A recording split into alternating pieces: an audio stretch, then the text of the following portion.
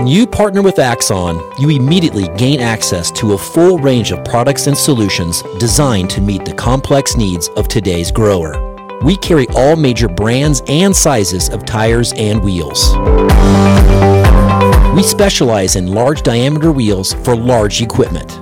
We have one of the largest OEM replacement wheel inventories in North America.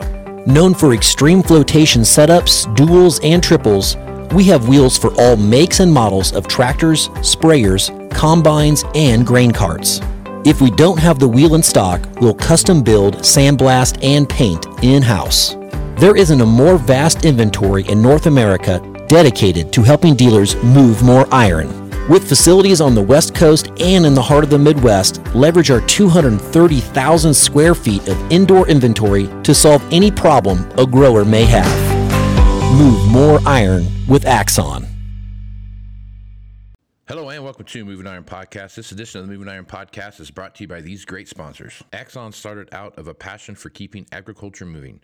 Imagine having 100 years of tire and wheel knowledge in your back pocket the next time you sell a piece of ag equipment. To find more or become an Axon dealer, please visit axontire.com. Valley Transportation has been hauling ag and construction equipment across the country for the past 33 years. Call Parker at 800-657-4910 for all your trucking needs. At Valley Transportation, our goal is to help you reach yours. No matter how you buy your ag equipment, whether it's from a dealer, an auction, or a private party, AgDirect can help you finance it. You can even apply online at agdirect.com. Learn more about your financing options at agdirect.com. TractorZoom has access to over $20 billion in heavy equipment sales data. TractorZoom's Iron Comps is the industry's trusted solution for transparent equipment values and auctionable pricing insights. This podcast is brought to you by Anvil AppWorks. The Dealer Connect CRMI app with integrated inventory management is an affordable Salesforce-based solution for your dealership. Create connected customer experience and transform how you work. Moving iron in the 21st century. Hard-working people working hard for you and me. Moving iron time and time again. Through the years you'll find us here. Moving iron. Hello and welcome to Moving Iron Podcast. Marcus with Chip Nellinger. This edition of Moving Iron Podcast is brought to you by guys over at Blue Reef Agri Marketing, I guess, because that's who Chip's on here with. I don't know why I said that, but there you go, Chip. You got a free plug there. Happy to sponsor today, Casey. Happy to sponsor it.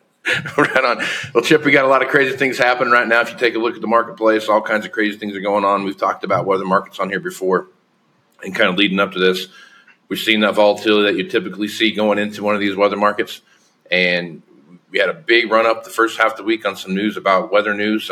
The various weather models showed rain that didn't come, and then one was showing no rain that was going to, being more accurate. We are up against end of month, end of quarter, so there's going to be some positions that are going to be getting corrected and moved in and out of. But when you take a look what's happened the last couple of days, I believe that's probably more volatility driven by weather than it is end of month and end of quarter. 100% correct, Casey. It's all about weather right now. Welcome to a weather market. I despise them. I hate them because it literally can become just a coin toss as to, heads it's going to rain, tails it's not. You see massive volatility in here. It does give us opportunities, right? But, boy, they're hard to manage because of exactly what we're seeing. Huge run up in corn and beans.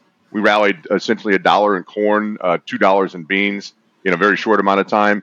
And now with some better chances. Now, this isn't like a game-changing, it's going to rain 2 inches everywhere.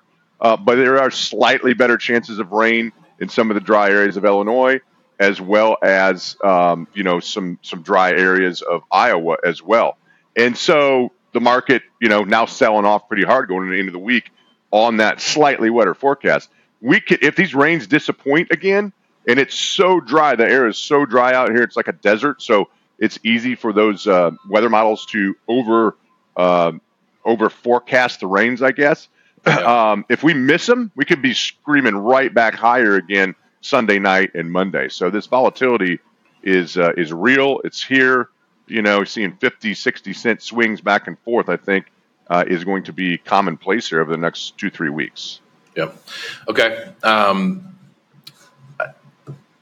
I guess I'd like your opinion a little bit on kind of the news that came out yesterday about the EPA coming back and withdrawing some of their stance on biodiesel and what that looks like, and some of the subsidies that they're going to throw out towards that, and kind of changing their position. Not just because kind of changing their position is kind of being light. They kind of went back and said, we're kind of done with this. So, I mean, I guess what are your thoughts there? And what do you think that's going to do to the overall soybean market? Oh, the EPA, Right? the farmer's friend, friend. Mm-hmm. I don't, quite honestly, over the last decade, any announcement that the EPA brings out seems to be just flies in the face of agriculture. So, not that this one did so much. Okay, so what they came out with were the mandates for the renewable fuels from a diesel, vegetable oil standpoint, renewable biodiesel, and that market. And they were fairly large increases, but not as big an increase as what the market had hoped. And so what that did was we'd seen a huge run up in soy oil. Again, the world vegetable oil market supplies have tightened a little bit. Palm oil really has put a big rally in. And then with the release of this EPA news, it really disappointed the market. And we locked soy oil limit down 2 days ago on Wednesday. And quite honestly, that may be part of or the biggest reason why beans broke and kind of drug corn with it. And we're getting this correction into the end of the week on Friday here. I think as the dust settled a little bit, I think that the cooler heads would say, well, that market, doesn't need the mandate. Like, it's got a real demand base. And so some of the subsidies and mandates, that were used to kind of get the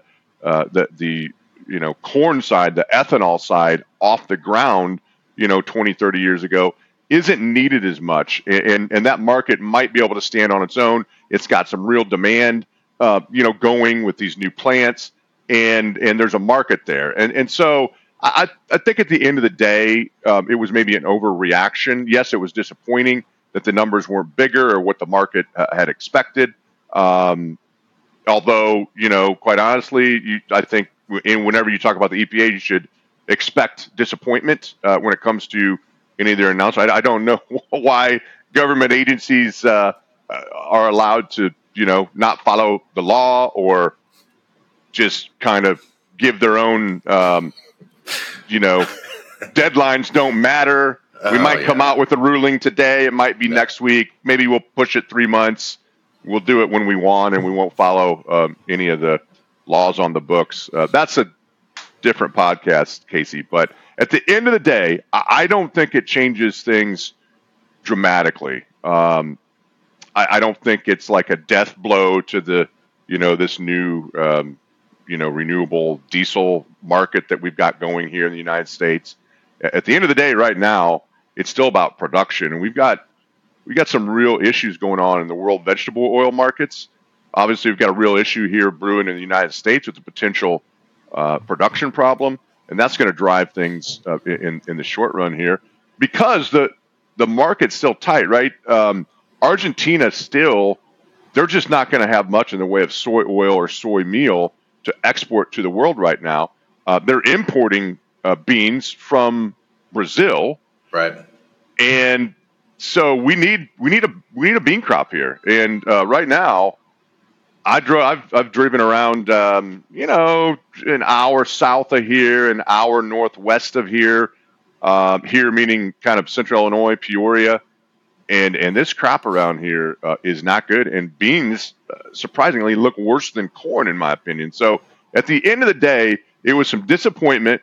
We kind of repriced soy oil for a minute, shook some week longs out. It probably caused a big portion of the break that we saw in the bean market. It may have even spilled over and caused some profit taking in corn. But I think at the end of the day, we're going to come in Sunday night and Monday and look at the forecast and say, did it rain? What was the coverage? And what's the next 2 weeks look like as far as rainfall? Because you're getting to the point of no return on some of these crops. Like, we've limped it along and we've had rain in the forecast, the past 2 or 3 weeks, 4 weeks. It hasn't hit, but we can only go so long right now. And you're about to the stage where if we don't get rain by the 4th of July, there's crops here that are irreversibly damaged. And then it becomes, how far below trend line yields are we going to get? And that's going to overshadow any of the EPA news that was out here. So that was a long, rambling answer, Casey. I don't know. I don't know if this is live or not, but you may want to edit half that out. I get to rambling when you know how to push my buttons when you just say, like, what do you think about the acreage report coming up? Let's talk about that. What do you think about the EPA? The reason I ask you those questions is because I have about the same reaction that you do. So I just want to make sure I'm not on an island. Well, good. I'm glad I'm not alone too. Yeah. All right. So let's talk a little bit about demand real quick as you look at what's going on with demand. And on the sidebar real quick, kind of a ancillary point to what you made there. Got a friend of mine that works up in Indianapolis in that area, and for a dealer up there, and he driving back across I-80 and said that the best corn that he saw from all the way down to Omaha where he's living at right now, transitioning around. The best corn he saw was in your area, so that kind of tells you what to tell the tape is across there. So that's surprising. I would say that corn it looks surprisingly good, right? The color of it is holding together, but it is really stressed, and I think it's a little bit misleading because like yesterday I drove down like an hour south to Springfield area. I saw some waist high corn that was tasseling. Like, it's not a good thing, and it's gone. I don't know when he took that trip, but it is dramatically deteriorated in the last week. And if it was 2 weeks ago, that was probably the case. It's been up in the 90s, low to mid 90s, and our humidity is very low, and the wind's blowing, and it's just taking a toll on this crop on a daily basis without rain now. Yep. All right, so let's talk a little bit about demand as you take a look where we're at with the cattle and feed reports that we're seeing, the amount of hogs that are getting pushed through right now. We got that Prop 12 thing out in California. You got the African swine fever thing still going like crazy over in China, and you're looking at a massive crop in Brazil. It just feels like demand's not where it needs to be right now to see things take off and run like they should be. If we come up short in the United States with soybeans and corn, we're already short on the wheat crop. Taking a look at that. With the pressure that we're seeing, we're not seeing the explosion in the market that you typically would see. And I guess, Chip, looking at where that lines up with demand, it feels like that's what the big driving factor is with some of these crops. That's the issue for the corn market, especially. I think beans have a little different demand structure and tighter, potentially on the balance sheet than corn. Here's the take home on corn. This crop right now, this 22 crop, what we call the old crop, we're still in that marketing year until the end of August, right? And we're struggling to even hit the demand numbers that the USDA has pegged. They're likely going to have to pull the ethanol number down just a little bit. And our exports this morning, case in point, like 1.5 million bushels. And so for next year, for the new crop, they have that total demand 800 million bushels higher than this year. Well, we're not even hitting the number this year. So that's going to be the balance between the supply side and the demand side. And we just don't know, are we a 177 national average yield or are we 157, right? And it, depending on the next 2 or 3 weeks of rainfall, will tell you which edge of that we're closer to. So the supply still does matter, but what you're going to run into going forward as the USDA starts pulling down the yield, they're also correspondingly going to start dropping demand. And the end result, I think, unless it is a real disaster and just doesn't rain for the month of July as well, right. that it's going to be tough at the end of the day to get our carry out, to a bullish enough level to talk about, hey, we need to go $7.50, $8, something like that. Could we spend some time north of 6? Absolutely. Could we challenge 7? We sure could. But that's going to be the struggle going forward, is demand's going to be pulled down as the yield is. I don't think they have the same luxury on the bean side, though. And so, to me, maybe the bean yields, that bean market could be more explosive than corn, because I don't think there's the cushion on demand to pull that down as much as or as fast as they can on the corn. And to your point, cattle numbers, 60-year lows. We've seen liquidation in hogs. I don't think the poultry numbers are back up to where they were. Our ethanol numbers probably going to fall a little bit short, and exports are just horrendous right now. Yeah. And so it doesn't mean we can't rally, and we will rally, especially if we don't get these rains that are in the forecast, here over the next week. But it's going to be, somewhat curtailed by the demand that likely needs to be pulled a lot lower, regardless of crop size. And going higher only exaggerates that more. If we end up at 7 or north, that's just going to hurt corn demand even more. Yeah. And so, you got to, rambling again, you got to look at the 24 crop as well, because that demand, the higher we go now, the more that demand will get hurt. And it takes a while to fix demand. You don't just snap a finger and get demand back. You have to go through an ugly process of going lower to stimulate demand, and that's never fun for a producer. Well, and here's one of the key arguments I think that people share, conversations anyway, people should be talking about right now. You look at demand and the way it is today, and then you take a look at 2024 being an El Nino year, and we have a massive, huge crop, and Brazil has a massive, huge crop again. All of a sudden, you set a stage where you have a massive, huge crop coming in, and demand staying similar to what it is. I mean, that's a huge issue coming up.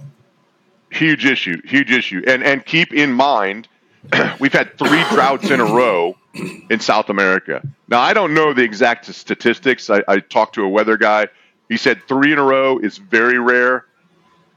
And I'm not sure that they've ever had 4 in a row. And we've had a couple here, right? So to your point, Murphy's Law, we curtail demand, and one of these years, Mother Nature is going to cooperate across the globe in both hemispheres. South America, we don't know, Brazil's just a sleeping giant, right, with the production potential they have. Argentina will bounce back with the crop. We will plant a lot of acres and have a big crop, and it will be a long hangover with a lot of supply hanging over this market. So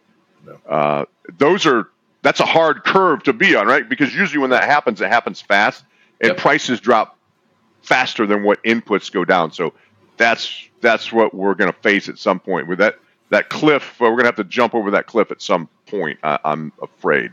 Yep. Yeah, and that's going to be you go back and look at 2012, and we're kind of setting the table for that. We're kind of running the same angle into 2012, and you look at what kind of where they're at, and we had that huge run up, but the backside off of that $7-8 corn, I think corn got to $8.25 or something like that, the high, and then it took it a year to knock off almost half of that going into 2013, 2014. We were looking at $3.75, $4.25. $4.50 corn, and that was due to that. I mean, we went from a not much supply, demand was kind of structured low, and now you got this huge explosion of crops across the globe, and the demand stayed the same. Exactly. It literally took 10 years to fix that problem because $8 corn after the 2012 drought, the high prices brought in so many extra acres, right? I mean, that the old saying, the cure for high prices is high prices, and vice versa. The cure for low price. It's because the market works, right? Like if we continue to let the market be free, it will work. High prices bring in extra acres, it slows demand down. Low prices pull those marginal acres back out, increases demand, and you get those cycles where you get opportunities to make profits. It's so corn, beans, wheat, for the most part, still free markets. Let's hope they stay that way for a long time, and other markets get freer. Right. I kind of understand. So if I'm understanding what you're saying, let the free market work freely. Is that what you're saying? Yeah, exactly. It's amazing how good it works. I'm a free man. Yeah. It works. It works. Works great. Anytime you start messing with supply or demand or subsidies or, this is a whole nother podcast as well. But the free market works if you let it. Supply and demand, the law of supply and demand. I was an econ major, so I'm kind of one of those geeky guys. And you don't need to even major in it or get a PhD. Just take an econ 101, supply and demand curve. It works. There's no question it works. Yep. It's the one thing historically that shows works. Historically, it's always worked. We're human beings, and we like to meddle in things. And the more you stick your fingers in that supply-demand curve, the more messed up it becomes, and the more pain it causes to some or many parties. Ain't that the truth? All right, one more thing. Looking at this Prop 12 decision out of California where they decided to move it back 6 months. California is notorious for, we're doing this tomorrow, and then tomorrow comes, they're like, well, maybe we should wait a little bit. Your reaction to that, I guess, long term, is this going to be another one of those, in your opinion, I guess, as you look at this, every 6 months, you're going to push it back 6 months, I guess? Well, I don't know. I don't think so here's my take on it. There's still a little gray area, I guess. So I think they are still going through with it. What the pushback or change was that they're going to allow pork that was in the system, so to speak, or in the freezer prior to July 2nd to still move through the system. And they kind of said, without saying, we're not really going to police it for 6 months. But I think they're serious, again, boy, you're pushing all the right buttons today, Casey. Like, I think they're serious. I think it's gonna go through. It doesn't, like, again, back to the free market, right? Like, this is meddling with the free market, mandating all these environmental issues, right? And so there's an agenda that doesn't match reality, and I don't think that I think they're going to see it through to the end. So I think, yes, maybe we've got a 6 month reprieve here. Of they're going to allow some pork that isn't compliant into the system, and but after that, I think they're serious, and I think it's unfortunately probably just the start of a lot more regulation in agriculture. And I know there's a lot of people out there talking about this, but I think it's something that we really, in agriculture, really need to wrap our brains around. And you sit there and you think, well, surely, rational people won't allow that to happen. And it's not about rationality or, it's the craziest thing that I've ever seen. Some of these policies around energy and agriculture, and they're coming for us, unfortunately. Yeah, you are correct, sir. So, as Ed McMahon used to say. So there's. But back to your pork. I mean, I think the question is, I think it's a real thing. I think it's something the pork industry has adjusted to, and we're seeing some liquidation here. And again, it's going to, what it's going to do is mess up the free market, right? I wouldn't want to be, buy a pork chop in LA, next year, because it's going to be about the price of a T-bone. Yeah, it's going to be very, very pricey for sure. And who knows what's going to happen between now and then, too. They could be, it's there, but if we catch you, you're in trouble type of thing. You know what I mean? Casey, one more thing on my ramble here. The probably of anything, the hog sector right now is seeing a lot of pain. And so the effect of this is going to be just higher prices for everyone, right? Because you're liquidating producers, some independents I know that have held on for a long time. they're going out. Somebody told me the other day that a big operation liquidated 300,000 sows. 300,000 Really? sows. Wow. So there's no profitability out there on top of this, Proposition 12. So end result is you're messing with the free market. It's going to, even if you're not in California, you could be in Texas, Florida, South Carolina, the freest, of the free states, pork is going to go up because now we've messed with supply and demand. It's unprofitable, and you're going to decrease supply. And, it's just case in point about letting the market do its thing. So the hog industry has some issues in front of it, to say the least. I mean, they are dealing with high feed costs to begin with, and now this, and boy, the hog industry has some serious problems right now. Yep, for sure. All right, Chip, good place to stop. Folks want to reach out to you and get more information about what's going on over at Blue Reef. What's the best way to do that? Just great news ahead of this weekend, right? Man, I might get some calls and requests for some anti-depression medication or something. Sorry, I don't mean to be a black cloud. No, you're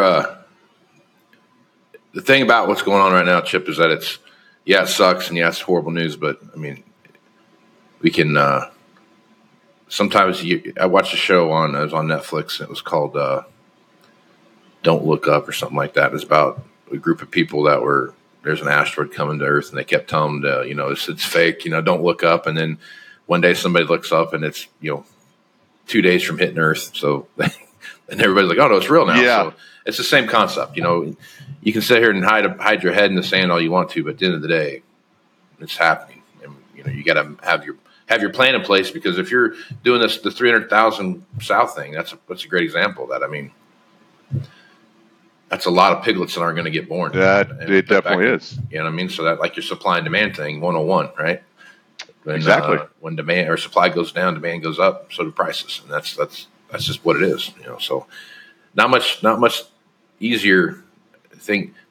You're right. Economics is one of those things that people try to make difficult, but it's really pretty easy. You can really boil it down to something pretty simple that anybody can understand. Yeah, I've thought about this. You can teach it to kindergartners. You just get some marbles, or you can teach, rudimentary economics. You can also teach them about taxation as well with little pieces of candy. Yeah. Or at Halloween, that's a good time to teach about Uncle Sam's taxation. Yeah, that's I do that with my kids. This is what it looks like. My son mows grass, and then we kind of go through the same thing. And I go, okay, so now you owe me this amount of money to use my stuff. And he's like, wait a minute, hold on a second. I went out and did all the work with my equipment, so you owe me. And it's just playing just to teach that fact. But you're right. Yeah. I mean, it's not that difficult to get your head wrapped around it, and to paying attention to what's going on around you and seeing what happens.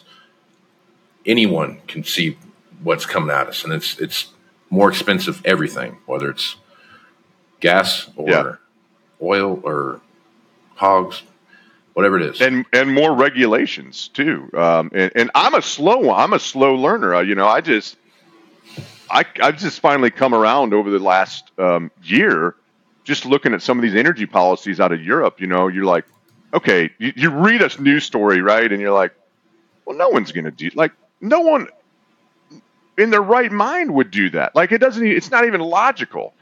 And they do it. And you're like, oh no, this isn't about what's right or what makes sense. It's about something entirely different. And to think that, it's not going to happen in ag is crazy. It already is. And it's probably going to get worse, unfortunately. Yep. So absolutely. It's good times. All right, man. Good time, but it's still the best industry in the world. It's the backbone of the United States, and it feeds the world. So let's try to protect it. You would think that would be a strategy that would be on a lot of people's lists, but when food only comes from the grocery store, you know what I mean, and that's your perception of it. Yeah, it's kind of hard to get your head wrapped around that. That's for sure. That is for sure. All right, man. What's the best way to get a hold of you over Blue Reef? Yeah, best way, just call our office, 309-550-7213. That's our main office in Morton, and we'd love to chat with you. Hopefully it's not, calls like, hey, I hate mail, so to speak. Too depressing. I don't want to be depressing. Yeah. You just tell them you don't speak any English and you hang up, and then you get to go that way. That's what I connection. I'm sorry, we're having a bad connection. Yeah. Either way, it'll be fun. It'll be a fun conversation. So that will. Yes. Yeah. Don't hesitate to call us. Either way, tell me that you think I'm crazy, or tell me that you're dead on, and tell me what your crops look like, and love to chat with you. Right on. Well, Chip, appreciate you taking time, man. Hey, no problem. Thanks for having me on, Casey. Right on. I'm Casey Seymour with Moving Iron Podcast. Check me out on Facebook, Twitter, and Instagram at Moving Iron LLC, LinkedIn at Moving Iron Podcast. Check out the video version of this over on the YouTube channel, which is the Moving Iron Podcast YouTube channel. So check it out there. Go to Moving Iron LLC for everything Moving Iron related and all the information for the Moving Iron Summit coming up here in Nashville, Tennessee, September 11th through the 13th. Be one of the first 150 people to sign up, and you will get $50 off your discount. If you want to take advantage of that, hurry up and do that, because there's only a few spots left on that list. So with that, I'm Casey Seymour with Chip Nellinger. Let's go move some iron, folks. Out. Axon started out of a passion for keeping agriculture moving. Imagine having 100 years of tire and wheel knowledge in your back pocket the next time you sell a piece of ag equipment. To find more or become an Axon dealer, please visit axontire.com. Valley Transportation has been hauling ag and construction equipment across the country for the past 33 years. Call Parker at 800-657-4910 for all your trucking needs. At Valley Transportation, our goal is to help you reach yours. No matter how you buy your ag equipment, whether it's from a dealer, an auction, or a private party, AgDirect can help you finance it. You can even apply online at agdirect.com. Learn more about your financing options at agdirect.com. TractorZoom has access to over $20 billion in heavy equipment sales data. TractorZoom's Iron Comps is the industry's trusted solution for transparent equipment values and auctionable pricing insights. This podcast is brought to you by Anvil AppWorks. The Dealer Connect CRMI app with integrated inventory management is an affordable Salesforce-based solution for your dealership. Create connected customer experience and transform how you work. Moving iron in the 21st century. Hard work